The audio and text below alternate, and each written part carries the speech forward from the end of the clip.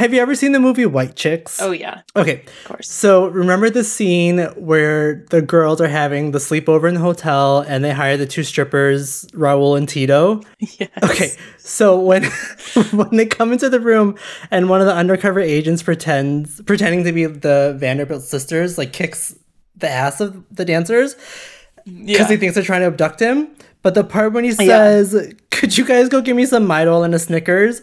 That's where I'm at emotionally. Aw.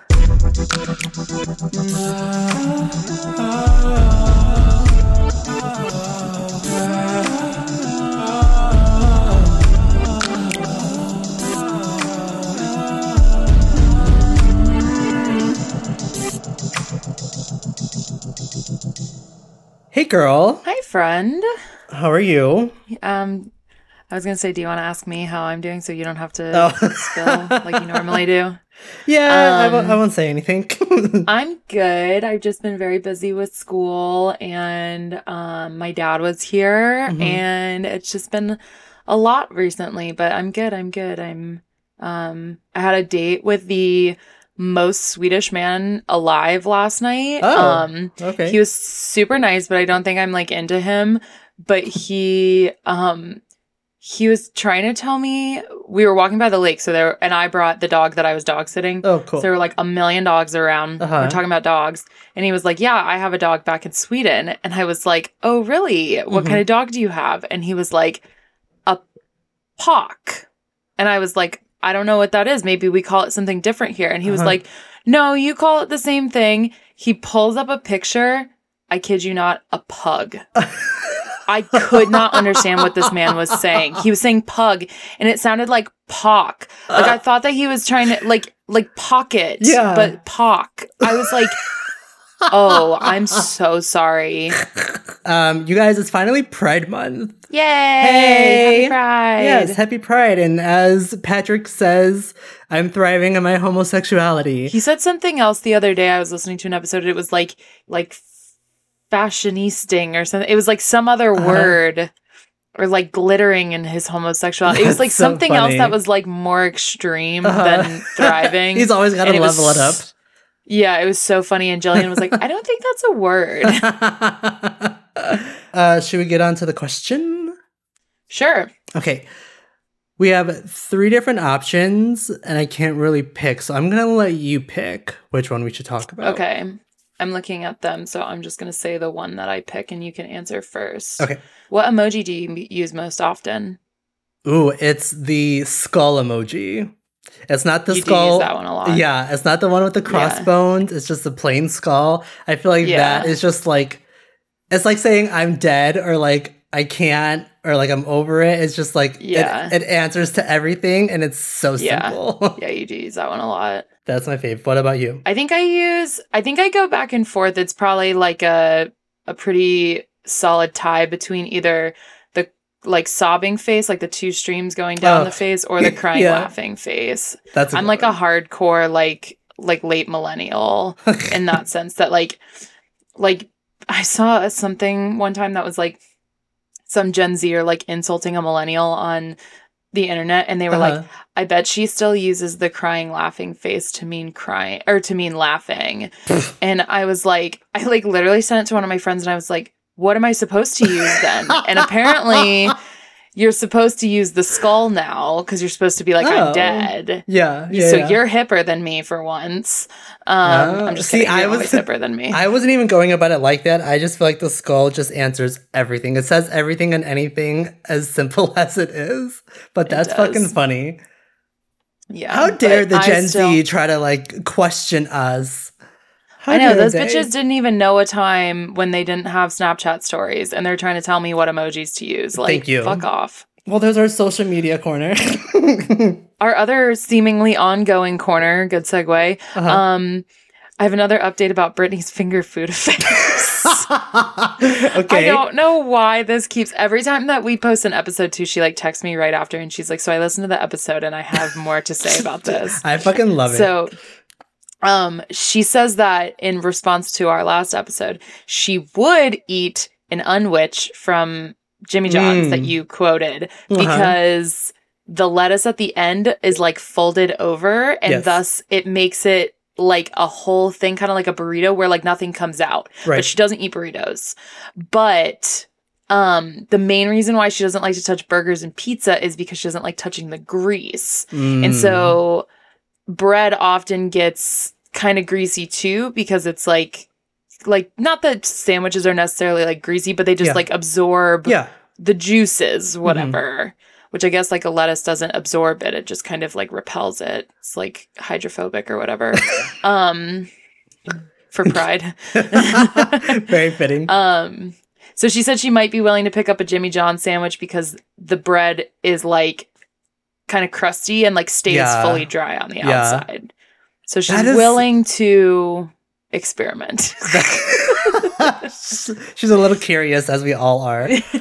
We all have that side of us. I don't care what you say, but no, that's so funny. Like I feel the same way when it comes to like sticky stuff. I hate stickiness. I hate opening like the bottle on a thing of honey and it gets on my fingers from the residue. Oh, stickiness drives me fucking nuts. Yeah, you said that you used to eat your wings with and wash your hands between every single wing.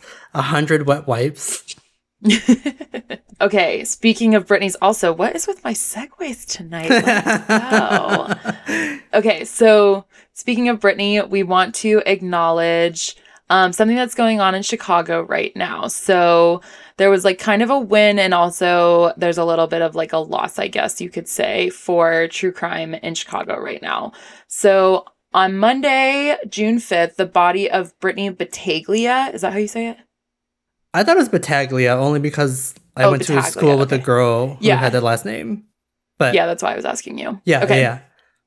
So on Monday, June 5th, the body of Brittany Battaglia was found in an apartment in Logan Square, which if you didn't listen to the last episode, go back and listen to it. Mm-hmm. But Logan Square is the neighborhood in which I live. I had friends that were like reposting this girl's missing poster on Instagram and everything. Mm. And she was just a few years older than Emilio and I. So this is like pretty close to home. She was likely murdered by her boyfriend, who also lived in the neighborhood. They haven't officially charged him, as when I looked this up this afternoon, they had not officially charged him with murder yet, but just with like concealment of a body or something like that, or concealment of a homicide maybe. But so our sincerest condolences to Brittany's family and friends, and we hope that her murder is brought to swift justice. But also on the flip side, in Bronzeville, which is a predominantly Black neighborhood on the near south side of Chicago, there are currently active protests due to the amount of Black, Indigenous, people of color, so BIPOC women, who are not having their cases covered in the news or even getting the same amount of police attention due to the fact that they are women of color. These protests were planned before this Brittany Battaglia murder was even happened or anything. So this is actually the 6th year that they're doing this march. Oh, wow. Yeah, so we just wanted to say that here at Your Next, we're with you. We back you and we hear you. Mm-hmm. We're trying to cover as many cases as possible for all of the different minority groups that exist in this wonderful melting pot that we call America. But we're also trying to do our best to have correct information, complete information. That's why we don't cover a lot of like current ongoing cases. Yeah. And we also want to treat all the people and the victims and cases with care and empathy. So we're still learning and making sure that we feel confident in our ability to present the cases appropriately before covering some of these more sensitive topics, especially when it comes to BIPOC people, especially women. But we are very aware that that is a ongoing, struggle that people of color are having. Yep. I particularly am a white woman. I know it's my duty to educate myself and that I will never understand, but I do consider myself an ally. I think I, try my hardest to be actively anti-racist. So I'm trying to fight the good fight. But Emilio, you are a person of color. Do you have anything to say about this? Yeah. I will say, but aside from my given name, I think if you just look at me, you would probably consider me as white. Like I've gotten Italian a couple times also, but like I feel like generalizing, I just look white. Yeah, you're kind of I would I'm say very like fair skinned. Yes, you're very light, but I can Yes. tell like you have like Latinx Mhm. features, I guess. I've had one person, this is total sidebar and it's super quick. When I used to work at Starbucks, I had one person tell me that I would be a great Aladdin on Broadway. But, you know, I think it largely goes without saying that we can all be better allies. What is happening around the world, sadly, is nothing new and will likely only get worse. I think we've proven that time and time again as years go on. But as a person of color, you can discover that being an ally and assisting and bringing about positive change for people in oppressed and disadvantaged communities can inspire you to do more research, exploration, and commitment.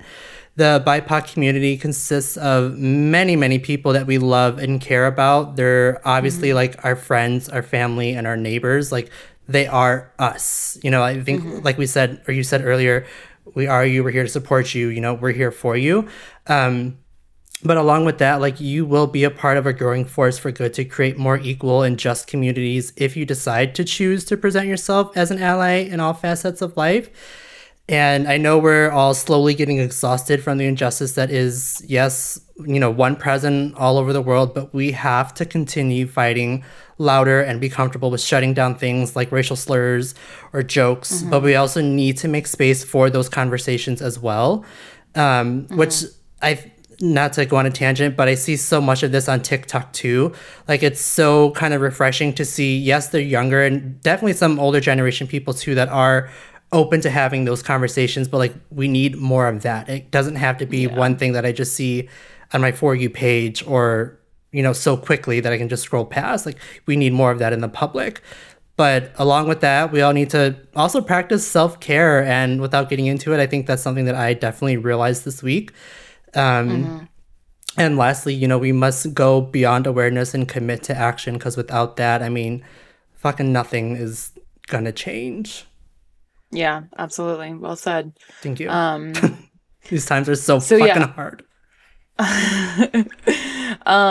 So speaking of committing to action, the Bronzeville marches that I mentioned are called We Walk for Her. Like I said, it's the 6th year of these marches, so they named it officially and everything. It's organized by a group called Girls Who Lead, which is a part of the Kenwood Oakland Community Organization.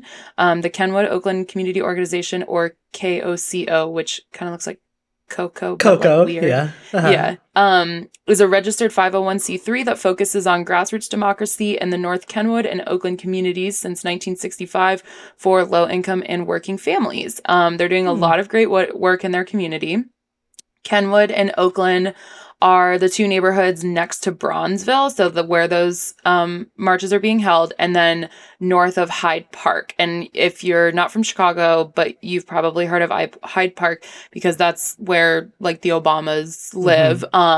So they actually live technically on the border of Hyde Park and Kenwood, and then in like Kenwood proper, that's actually where Muhammad Ali lived. So, very like historically important for, you know, civil rights movement, is the Kenwood neighborhood. And then also in the Hyde Park neighborhood is the very prestigious University of Chicago, as well as the Center for the Obama Foundation. Yes. So like I said, lots of civil rights stuff going on down there. If you'd like to get involved or donate, maybe just look them up. We're going to put their website in the show notes and on Instagram and everything.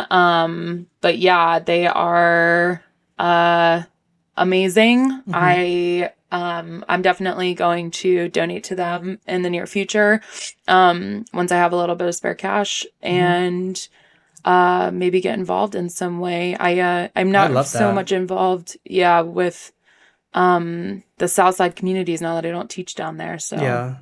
So as I said, and we all know, it's Pride Month. Pride can be such a beautiful time of liberation and rejoicing, but it can also be a great time of oppression and darkness.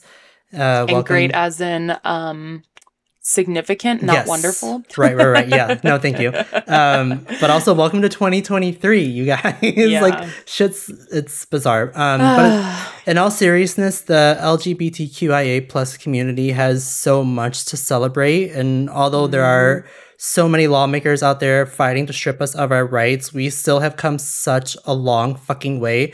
And there is so much for us to be proud of and a lot of gratitude to be given for us to express to the originators of all the movements and especially the elders in our community, because without their steadfastness, we wouldn't be afforded as many opportunities that we've been given. And definitely, I will say I ignorantly take advantage of them too. You know, it seems so second nature because we're lucky to not have to put up that good fucking fight. But with that said, we are... TikTok shout out.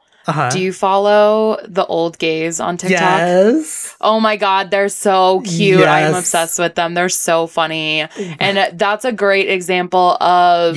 you know, people who have really lived this, that like when they were younger, I think a couple of them were married to women at some point and like have children because that was what was expected of you. You didn't really have a choice. And now they get to live their lives as fully like gay, like famous for being old gay men in a nursing home all together. And like they just happened to meet each other in this nursing home. So yeah, TikTok, if you don't follow them, go check out the old gays on TikTok. They do a lot of stuff. So genuinely funny and so sweet too. Like Christian and I, they're just so happy. Yes, to be themselves, especially at their fucking age and you know the time that they lived in. But Christian and I, like we have, not to go on a tangent or a sidebar, but we have friends that are older gays, but they have, you know, so many great fucking stories about what it was like putting up fights during their time for the rights. And we have one specifically, well, two of them actually have kids and were married to women. So like they've completely 360'd and they're living their full-fledged selves, and I fucking love it. So with all of that word vomit said, we are a true crime podcast, and this case is monumental in so many ways, and unfortunately it is full of so much hatred and ugliness. So there are some homophobic slurs and hate speech that will be said. You and I both talked about this and, you know, kind of voice our opinions on how we wanted to go about this. But I think it is important that we stay true to what is out there. And we have to do it at face value also because it's what happened. And it also kind of was of the time, even though it hasn't gone away. But we don't condone hate speech or slurs, and we'll always strive to make this a safe space for everybody. So, lastly, trigger warnings for homophobia, hate speech, slurs, sexual assault, violence, and some drug use in this episode. Yeah. So, okay, I'll actually start us on the story then. So, Dennis Shepard was born in Scottsbluff, Wyoming, probably sometime in the 50s. We couldn't find an official birth date for him. But we do know that he earned a degree from the University of Wyoming, again, sometime probably in the 70s or 80s. He met Judy Peck, who was born on August 15th, 1952. I don't know why we had I guess because she wrote that book, we have a birthday for her. Yeah. Anyway, so the two were married in 1973 in Casper, Wyoming. And fun fact, Casper was the name of my first cat when I was born. That's cute. She was a white Himalayan, but she was a fucking bitch, and my parents gave her away because we like moved into our new house and it was like brand new, like we had bought it kind of from the builder, long story. But so like all the carpet was like brand new and everything, and she wouldn't stop peeing all over the house. And my mom was like, yeah, get the fuck out. I support your and then mom we had that. Yeah, we had outdoor cats after that. So anyway, the couple stayed in Casper and welcomed their first child, Matthew Shepard, on December 1st, 1976. In 1981, they gave Matthew a little brother named Logan.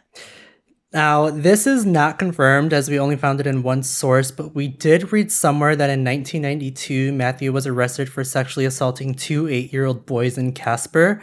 Now, Matthew would have been 16 at this time, and reading that hurt. It really hurt, but I think could go without saying that people love to make up rumors about gay people being pedophiles. I mean, look around us, and we're seeing it so much today. And to go back to TikTok, I love when I see TikToks of people, especially cis white women, especially those two of older generations, who are shutting this shit down and actually talking to us about who the real pedophiles are that actually have power over others.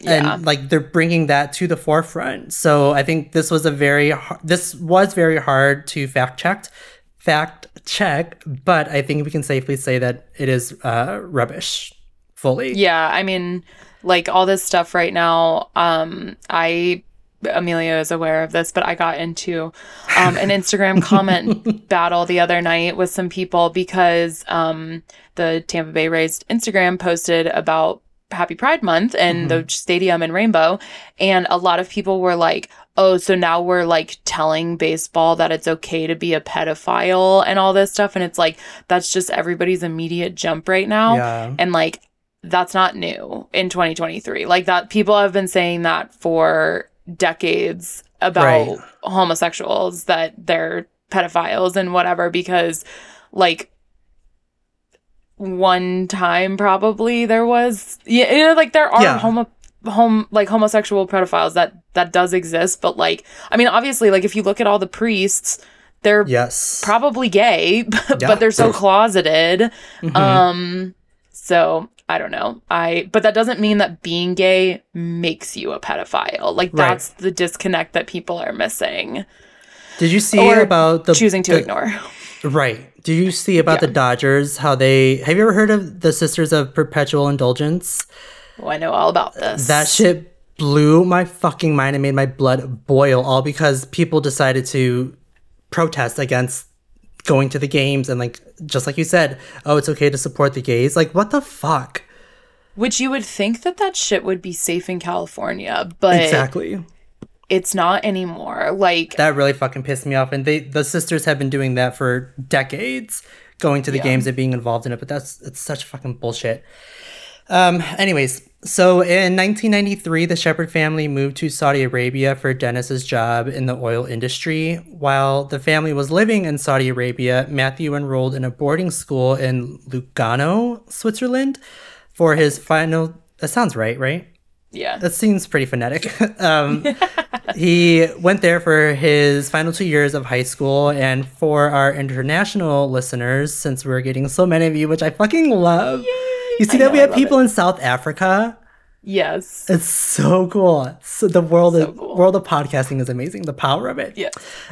So for our international listeners, those were his last 2 years before being eligible to enter university in the United States, which I can't imagine, especially in the 90s, let alone when technology fucking sucked and you had to rely on letters. But I can't imagine having to spend your junior and senior year in another fucking country.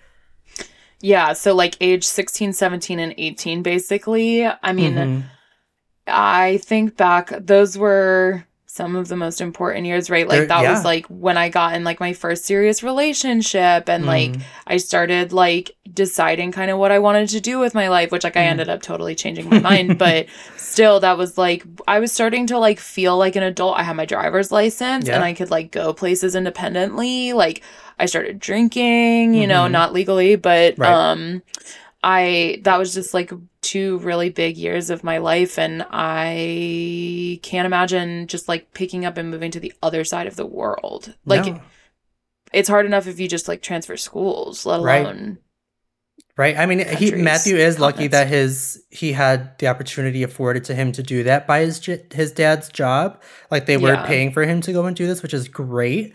I think kids should take advantage of that, but I can't imagine like how hard it must be and like to be dealing with what he was dealing with internally, which we'll get into in a little bit. But fuck, I couldn't muster up that strength to do that. I know that my late grandpa, oh my God, my late Thea too. I could not have been any older than like 10 or 12, but they are from Texas. They lived in Texas, and they were in Illinois visiting my dad, and they were driving back to the Valley of Texas, and I was like, oh, I want to go with them. I want to go see grandma, not knowing how long that fucking drive is. Yeah. We did not make it more than like 3 hours from my parents' house, and I was boo-hooing so hard they had to drive me back. My grandpa was a man of a very short fucking temper. Very short temper. And he was fucking pissed. I would, yeah. I don't blame him. Would be really upset. The other thing I just thought about is because I was in Lincoln Park last night and there were a whole bunch of kids out there like taking prom pictures. Oh, yeah. What if you like looked forward to prom for so long? You were like, ooh, I'm finally a junior. I get to go to prom. And then you move to Switzerland where they probably don't have prom. Yeah. That's so sad. Shit. I just thought about that. Prom was such a big deal to me in high school. Like, really? Not me. I never went. Did you go? What size was your high school, though? Girl, I was the 100th person in my graduating class. There were 100 of you? That's it? That's it? Oh. My high school was my graduating class was 680 people. Get the fuck out of here. I would drop out. My freshman class was over 900 people. That is fucking wild. Everyone I graduated with the exception of a few people that like moved away and some of them fucking died. Like we started from elementary school. So like I knew these fuckers. Yeah. Yeah. I mean, I had a lot of people that I went to elementary school with that I went all the way to high school with, but like we just kept adding every year. Like no. I can't say there were more than like 20, maybe 30 people of that didn't end up graduating with my class. Wow. Yeah. That's crazy. Small town. Anyway, so there was our levity because shit's about to get dark. Yes. In 1995, Matthew went on a senior trip to Marrakesh, Morocco. While in Marrakesh, Matthew was gang raped by a group of young men.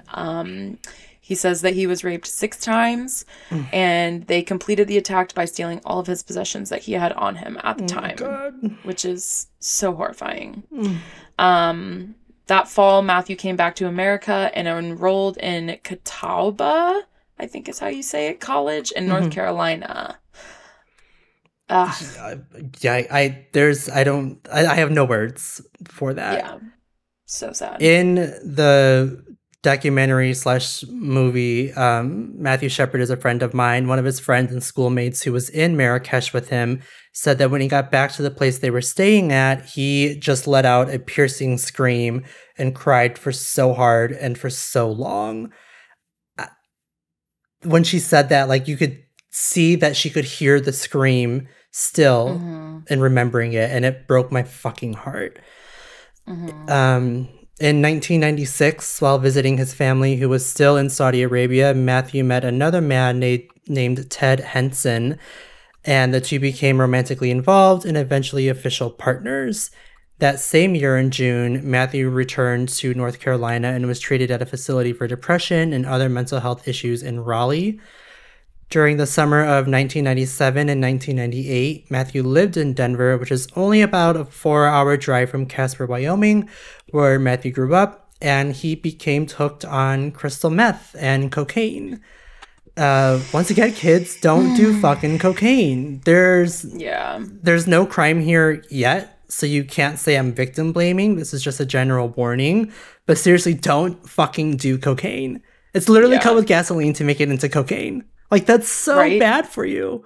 And probably bad for the earth. Like, it just has to be. And especially with these fires in Canada, making the air quality on the East Coast so poor. Like, we need to be nice to our earth. We all fucked around a bit too much, and we're fucking finding out.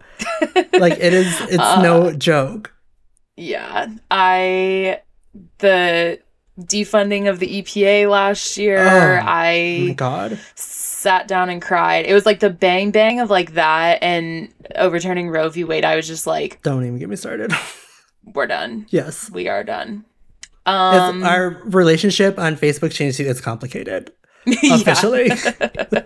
Me in the United States. Yes. And then we've got, especially because we were just talking about it, like Switzerland over there doing the literal Lord's work, protecting all of our rights and all of our economic ecological resources. Do you want to move? You want to go? You want to jump ship? Yes, please. Or Germany.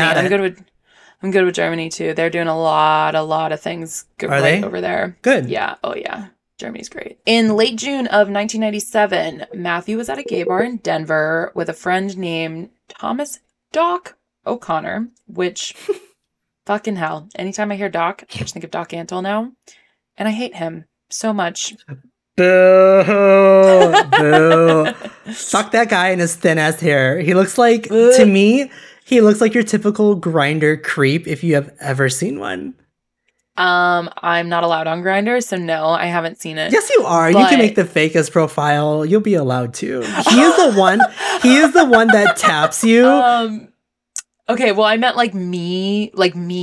I'm not allowed on Grindr. Oh, I got you. Yes. I didn't mean that like I can't access it. Okay. Doc Antle is like majorly homophobic and talks about how all his fucking wives all the time, so he would never ever be on Grindr. Okay, so this Doc character, the actual Doc we're talking about, not Doc Antle, ran an escort service.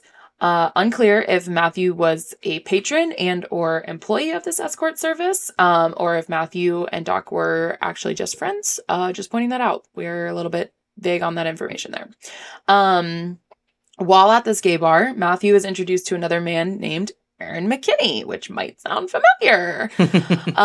Aaron and Matthew both begin using heavy drugs, and a lot of them. Aaron eventually begins working for Doc's escort service as a way of earning quick cash to feed his drug addiction. On December 17th, 1997, Aaron and two other friends burgled a KFC in Laramie, Wyoming, which is about halfway between Casper, Wyoming and Denver, Colorado.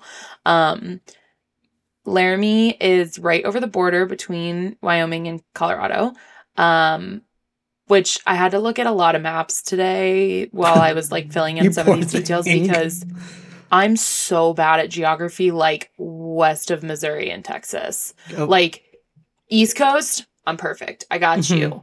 I'm getting better at the Midwest now that I've lived here for 6 years, but it's still a little fuzzy. And then it's like, I don't even know. And then California. That's it. That's all I know. Girl, give me a map of the United States and I can probably tell you only 6 states. It's us, Texas, California, Florida. Alaska, Hawaii. Alaska and, Hawaii. Yeah, like I couldn't tell you where Washington or New York are. I can tell you Iowa. But, really? Yeah. Midwesterner. Yeah, true. But that's all I got. I know New York and not Iowa. Do we touch York? Iowa? Yes. Yeah, we touch Iowa. We don't touch Idaho. I get those two confused. Cut this out. Don't make me sound stupid. I'm just kidding. You can make that in. So at the KFC in Laramie, Aaron and his accomplices stole $2,500 and some desserts, which is not funny, but it's also so funny. Have you ever had dessert from a KFC? I didn't know they had dessert. Like, no. The first time I read that, I was like, are the gravy packets dessert? Like, I really have no clue. So then on May 9th, 1998, around 4 a.m., a car goes up in flames in a neighborhood in Laramie. When police arrived at the scene of the fire, Matthew Shepard was there. The police's notes on the interview say that Matthew seemed, quote, very excited, was speaking rapidly, and looked wide-eyed, which sounds like he was on uppers to me. Like, that's the only thing I can think of. Yeah. Meanwhile, Aaron McKinney was being held at the Albany County Detention Center while awaiting for his trial for the KFC burglary charges. Of the gravy dessert. Aaron was released on June 11th, 1998. But when I think of him being in custody and, like, you know, the stereotypical, like, what are you in here for? Yeah, I robbed the KFC, mostly got some desserts. Like, that shit is so fucking funny. But one TikTok I cannot stop thinking about when it comes to this is like, it's a sister recording, I'm assuming her brother or whatever. She's like, what's the worst part of being in jail? He's like, you're doing a puzzle and you almost finished the puzzle, but the last piece is missing because some fucking asshole stole it. But like, I'm on anything else. That is the worst part of jail to him. Yeah, not the so rape or being around violence all day. None of that. It's all good. So, in a plot twist that I did not see coming, Aaron had a girlfriend. Which, like, I'm not saying that there have never been people that have been straight that are friends with gays, but in Wyoming in the 90s, that was pretty unlikely. Yeah. And as we find out, Aaron sucks. So, yeah, Aaron had a girlfriend named Kristen Price.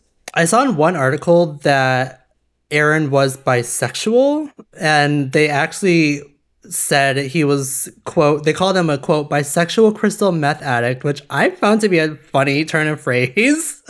I don't know why. Like, well, I think it's because, like, so often now people are always talking about, like, bisexual witches with their crystals, and this is like the reverse of that. But also, like, a bisexual crystal meth addict, like, that kind of rolls off the tongue. Like, that's my drag name, I think. Yeah, a little bit.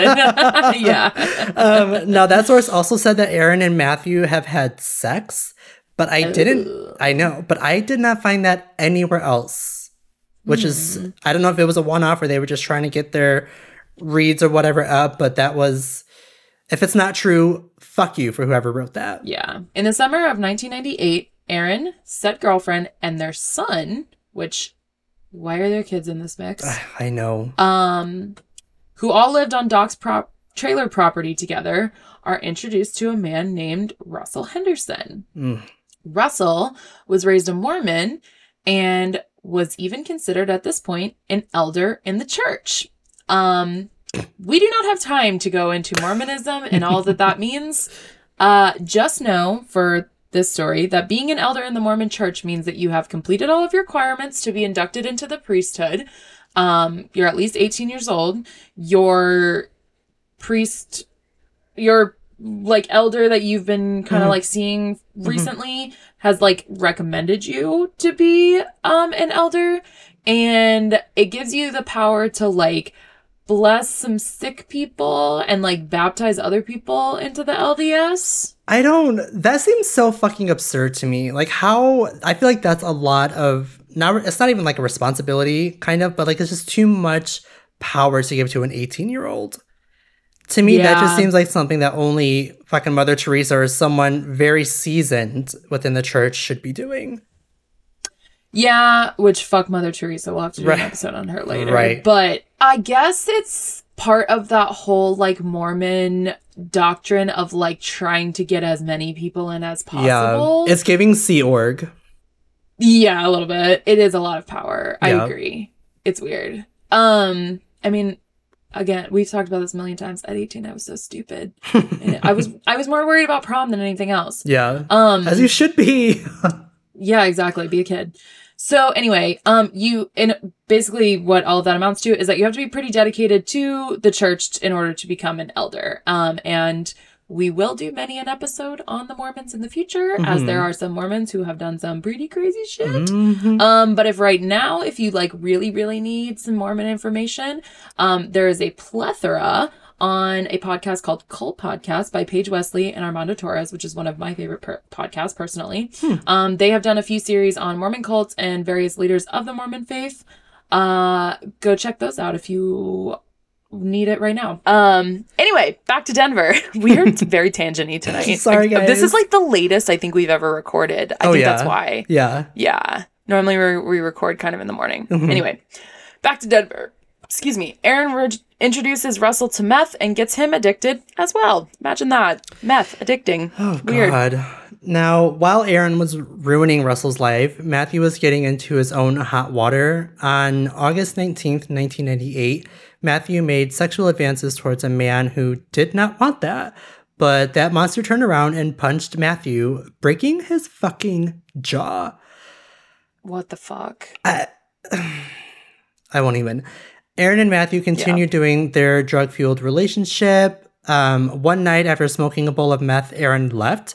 And when he returned, it said that Matthew was very angry because Aaron turned down a drug deal. Now, I was a bit confused by this in my research but what I think it was saying is that Aaron likely probably made a statement that he had a drug deal lined up and they were going to be able to score some good shit. and maybe like a good amount of it too. So with Matthew being so fixated or entranced like with these drugs, he was likely pissed when Aaron came back empty-handed.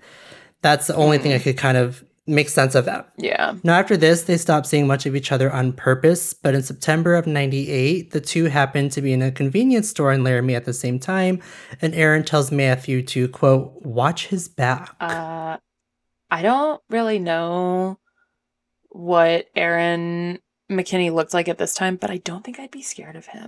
No. Like, meth addicts are normally really skinny. And first of all... because it just, like, ravages your body. Right, and don't tell me to watch my back when you've got a fucked up hairline in your 20s. Don't you, like, I told you guys, I'm probably going to have to shoot below the belt and talk about looks, but, like, don't fucking come at me when you look like that. Fuck off. That's true. So, now we're into October. On October 2nd, Matthew hired Doc and his limo company, or limo, singular limo, I don't know, to take Matthew and a friend, Tina Labrie, to Tornado, which was the name of a gay club in Fort Collins, Colorado. Fort Collins is just over the border on the other side. So, like, Laramie is just over the border on the Wyoming side. Fort Collins is on the Colorado side. Anyway, it's also considered the gateway to the Rocky Mountain National Park. And it's a college town because that is where Colorado State University is. And also just south of Fort Collins is Longmont, Colorado, where my best friend Amanda is from. Hi, Amanda. Hey. In recent history, Fort Collins has been known for its beer production and is considered the Napa Valley of beer. I don't know who gave it that name, but okay.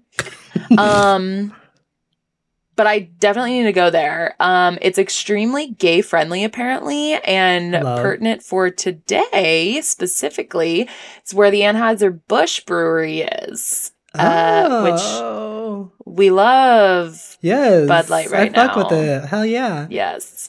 Other breweries that are there include Fat Tire, New Belgium, which are two pretty famous breweries, and 10 other award-winning craft breweries. So that means there's like at least 12 major craft breweries in this little town. Wow.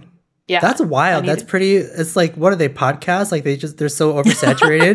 Like it's so wild. True crime podcast specifically. Yeah, exactly. Yes. According to this website that I found that was talking about this, they produce 70% of Colorado's craft beer and 7% of the United States in total. Wow, 7% for the country. That's still a lot. Like that's sizable. For a little tiny town. Yeah. This town's like 90,000 people. God, good for them. Yeah. It's like smaller than Lakeview and Lincoln Park combined. Oh my God. Yeah. Wow. Anyway, so apparently, according to a Guardian article that we read, the Tornado was considered a haven for closeted gays in the 90s, with a dance floor, a bar, and a lounge section. Like we said earlier, lots of closeted gays still in the 90s, especially in this part of the country. Yeah. They also said in that article that all the kids from Laramie, which is also a college town because that's where the University of Wyoming is, will travel to Fort Collins all the time for a night out, even when the roads were all snowed in. Which that's dedication to get your groove thing on. I've been there several times. Yeah. That's been me coming to Chicago all by myself. So apparently on this night, again, we're on October 2nd, allegedly Matthew spent $1,100 at the club that night, which I've never spent $1,100 in one night at a bar. No. And then when you consider the fact that this was 1997, right? Mm-hmm. Yeah, 1997. So that $1,100 in 1997 is equivalent to $2,047 today. Which that's rent. That's rent for like a one bed in Chicago. Yeah, that's more than my rent. God. But I also live in a troll hole, so I live in the Shire basically. I'm just kidding. My apartment's fine. But what I was thinking is like I took a fancy vacation with my other best friend Taylor last year. We went to a fancy resort in the Bahamas called the Baha Mar, which is like the #1 resort in the Bahamas. So super expensive. Everything there was super expensive. A bottle of Grey Goose there in 2022 is $500. A 1.57 or 1.75 liter bottle of Grey Goose for bottle service is $500. So to get up to what Matthew spent, he'd have to get 4 of those bottles. And this is in Fort Collins, Colorado, not at the fucking Baja Mar, Bahamas. Yeah. So, like, what the fuck were you spending all that money on? Fuck. I'm mad as fuck when I get to Binny's and I see that Casamigos is, like, regular price for $39 fucking dollars for the big bottle. Like, what the fuck? Yeah. Yeah. Holy shit. I have a handle of Crown that I've been nursing for years because it cost me, like, $55 or something. God damn. I'm like I don't want to drink it. I will stick to my $29 bottle of Kirkland tequila any fucking day. There you go. But yeah, so that's a lot of alcohol. Yes. Considering all of those things. For how little he is too. Like, I wonder if he was buying rounds for people to, but he was a little guy. He must have been like, I'll take everybody's tab or something. Right. Also, where did you get $1,100, Matthew? Exactly. You're 21. That was my next thought. We're not blaming him. Sorry.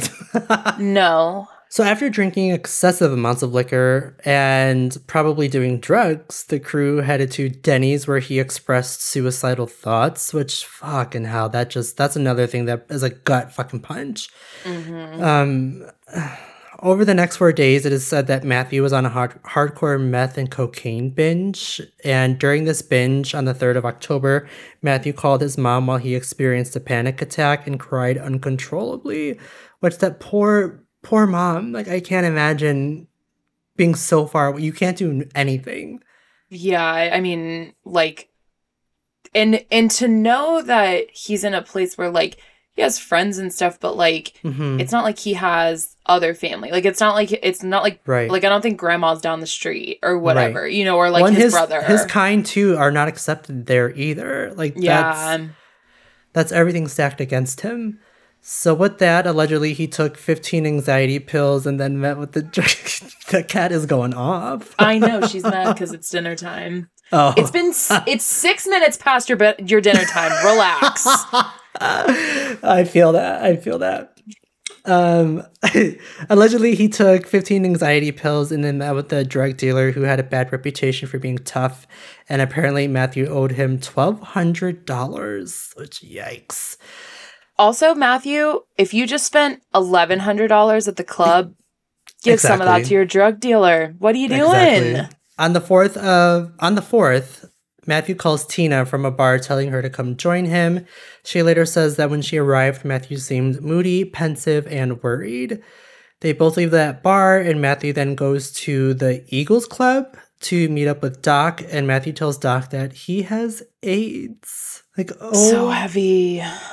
So heavy, so young, but holy fuck.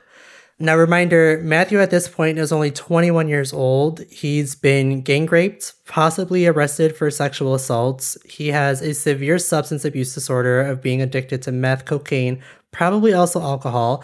He's running with a bad drug dealing crowd and also has AIDS, all while his parents are on the other side of the globe. That's a lot for a 21-year-old to handle. Like, 21 is an adult, but not really. Like, your brain's not fully formed until you're 25. And the shit that you're doing to your body, isn't making that progression any fucking easier. No, not when you've been on meth for 2 years or whatever at this point. Like, and to be lucky to have survived like that long and continue doing it. Oh my God. Yeah, I will say, in all the research, there didn't seem to be any reports of him ever ODing, which I'm surprised about. In the early morning of October 6th, 1998, Aaron McKinney breaks into his cousin's house. Wow. Why? I don't know. Because his cousin had more hair than him. He had a better hairline.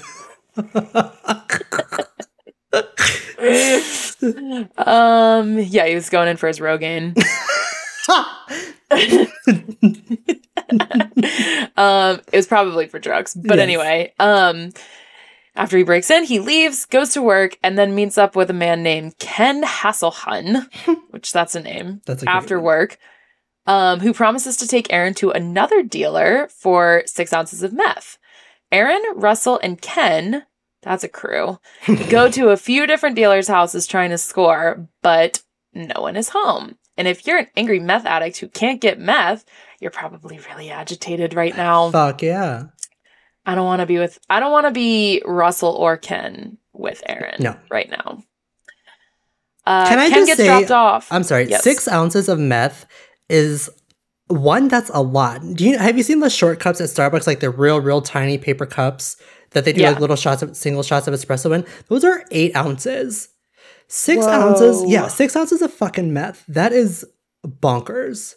I can't believe that anyone can have possession of that. I mean, that's 6 shot glasses. Like a shot glass is 1 ounce. Fucking hell. That shit would knock me out. I'd be zonked out for a while. Well, yeah. 6 shots or 6 ounces of meth? Both. Well, the 6 ounces of meth would probably kill you. Oh, well, hell yeah. I mean, I wouldn't do it in one sitting. I mean, I wouldn't do it, period, but... I hope not. I can't imagine. I brought you here today. You thought we were recording a podcast, but actually it's an intervention. Well, shit. I took a shot before we recorded. Oh, God. Nothing good has ever come out of somebody doing meth. We'll just leave it at that. Except for arrest of murderers. Yeah. That's the only good thing. Yeah. Okay. So Ken gets dropped off, and Aaron and Russell return to Aaron's trailer, where he showers and changes into some new clothes. Meanwhile, Matthew, we don't know if this is verified, if he completed it or what, but we found it somewhere, supposedly making a drug run to Denver to pick up 12 ounces of meth, dropping off half of that in Fort Collins and bringing the rest back to Laramie. That's bad. That's bad, and that's got to be so scary. Like, I would just be so fucking paranoid. That's what I was thinking. That automatically, I don't know what like the line is of making drug possession a federal offense, but as soon as you cross that state line, that's a federal offense. Yeah, you're fucking done for. Now you got the FBI on your ass. Good luck. Fucking hell. That afternoon, please don't. That afternoon, Matthew called Doc from the Fireside Lounge, which is now called the Library, and it's still open in Laramie, and I think we should definitely go there sometime. Oh, yeah. Like, that sounds like a great road trip from Denver to Fort Collins. We'll grab some beer. I'll get so fucking bloated. We'll go see all the places in Laramie, and we'll eat at the library. Yes. But, like, that just sounds so orgasmic. And to make it even better, their website says their specialty is wings, which I fucking love. So anyway, Matthew calls Doc and asks him about renting a limo for a night out with his friends, wanting to meet up around 9:30 p.m., Matthew remains at the library until about 6 or 6:30 p.m. He then attends an LGBTA meeting on campus and then goes to dinner at the Village Inn, which appears to now be a Freddy's Frozen Custard and Steak Burgers, which every time we drive past them, I always want to go. I've never stopped, but I hear their custard is fucking great. Yeah, I've heard it's like better than Culver's. Yeah. They're pricey too, though, is what I've heard. Yeah. I'm cool with Dairy Queen. I do love Dairy Queen. I can fuck up some Dairy Queen, and it fucks me up. After dinner, his friend Kim Nash drops him off at home around 9 p.m. At 10 p.m., Aaron and Russell head to Fireside, and Matthew arrives about 30 minutes later in his Ford Bronco, which apparently he didn't get the limo from Doc. I don't know what that's about. It was supposedly karaoke night at Fireside, and Matthew sat at the bar by himself, trying to avoid Aaron and Russell, which I don't fucking blame him for that. When they move near him, he leaves the bar to continue drinking at a table, saying that he doesn't, quote, want to be near the assholes. Another patron, Mike St. Clair, claims that he was hit on by Matthew. I don't know. Not really relevant, but it's part of the story, I guess. The only thing that I could think of that it might be relevant, and this is a long shot, but if I'm playing devil's advocate, which I'm excellent at, possibly that Matthew was like in the mood, out looking, you know, like kind of trolling. If he was like hitting on some other dude, because that kind of comes into play into the story later. Yeah. That's the only thing that I can think of. I can see that. I agree with you that it's probably not relevant. The bartender from Fireside says that Aaron and Russell went to the bathroom together. Oh my God, girls, let's go to the bathroom. I'm just kidding. Go to the bathroom in groups because there's safety in numbers, ladies. Even if you're comparing hairlines. Fuck these. Because what else do guys do? What do guys do in the bathroom when they go together? We know what girls do. compare their tiny penises. That's what guys do.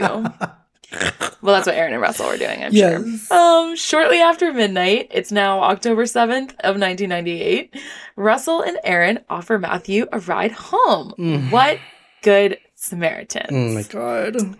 Guys, if you need another trigger warning, this is about to get real bad. Instead of driving back towards town, though, we're getting real serious here too. Aaron, the driver, steers his truck, actually his father's truck, toward a remote area on the west side of Laramie into a new housing development and onto an unpaved dirt path. Apparently, while they were in the bathroom, the pair had concocted a plan to rob Matthew when they saw him sitting at the bar earlier. In his testimony, Aaron claims that Matthew, while Aaron was driving, put his hand on Aaron's thigh. Which is why I said maybe he was trolling. Mm-hmm. That's the only thing I can think of, just to make that connection. But none of us believe this. No. Matthew doesn't want your gross hairline, Aaron. But Aaron claims that Matthew put his hand on his thigh and started groping him. Mm-hmm. At that moment, Aaron told Russell, his BFF, to take the wheel, and he started beating Matthew while they were all sitting in the truck. Aaron then says the most infamous line of probably this whole case, quote, "Guess what? We're not gay, and you just got jacked." Oh my God. They then pulled the truck over and continued their attack on Matthew, beating him with the butt of a .357 Magnum. Getting pistol whipped is not fun. No. Then, this is the real bad part, Aaron and Russell tie Matthew's battered body to a buck fence with a clothesline and take off his shoes. After tying him up, they deliver 3 more near-fatal blows. And they leave him there, taking with them $20 cash and a credit card, and head back towards town. That's so fucked up. That makes me sick to my stomach to think of how alone he fucking felt. How alone he was already feeling in the world in comparison to his family, but like, fuck, man. And then to be abandoned in the middle of nowhere Literally for $20 nowhere. Cash. Oh my God. So at 12:45 a.m., the pair of now murderers gets into a street fight with Jeremy Herrera and Emiliano Morales at 7th and Harvey. Aaron hits Emiliano with the same pistol he just used on Matthew, and Jeremy defends his friend, hitting Aaron with a stick. The police arrive on the scene, and Aaron and Russell flee, but the police quickly find Aaron's father's truck containing Matthew's credit card and shoes, and the .357 Magnum covered in blood laying in the back of the bed truck. Aaron makes it back to his trailer at 1:30 a.m., covered in the blood of his victims. About 30 minutes later, Emiliano is taken to Ivinson Memorial Hospital, a 99-bed facility affiliated with the University of Colorado Health, to be treated for his wounds. I think it's weird that we're in Wyoming, but it's affiliated with the University of Colorado. Right. Whatever. I just, that was something that really stumped me in the research. So, continuing on through the day. 4:25 p.m., Aaron's girlfriend Kristen tells a friend that he might be charged with attempted murder, quote, for beating up some gay guy. Oh, God. And I know she said that with the snarkiest fucking tone. So condescending, too. She's a homophobe as much as her boyfriend is. She's probably more homophobic than he is if he's having sex with Matthew. I hope this motherfucker is bisexual and she just doesn't fucking know it. Oh, yeah. Oh, my God. Then at 5 p.m., Kristen takes Aaron to Ivinson Memorial, where he is diagnosed with a hairline skull fracture. And a fucked up hairline. They go 1 and 1. I didn't even put that together. But Jeremy obviously got a good hit in. Yeah, good for him. And I'm never promoting violence, but fuck this dude. I know. So 18 hours after he was tied to the fence, around 6 p.m. on October 7th, a mountain biker named Aaron Kreffels finds Matthew still tied to the fence near Soe Mountain View Road. At first glance, Kreffels thinks that it is a scarecrow until he notices tufts of human hair. He went closer to Matthew and realized he wasn't breathing, so he started yelling at Matthew to wake up. But, of course, he wouldn't. At 6:22 p.m., the call to 911 was made that there was a man tied to a fence on the outskirts of town. Albany County Sheriff's Deputy Reggie Flutie arrives along with an ambulance, and they bring Matthew to Ivinson Memorial.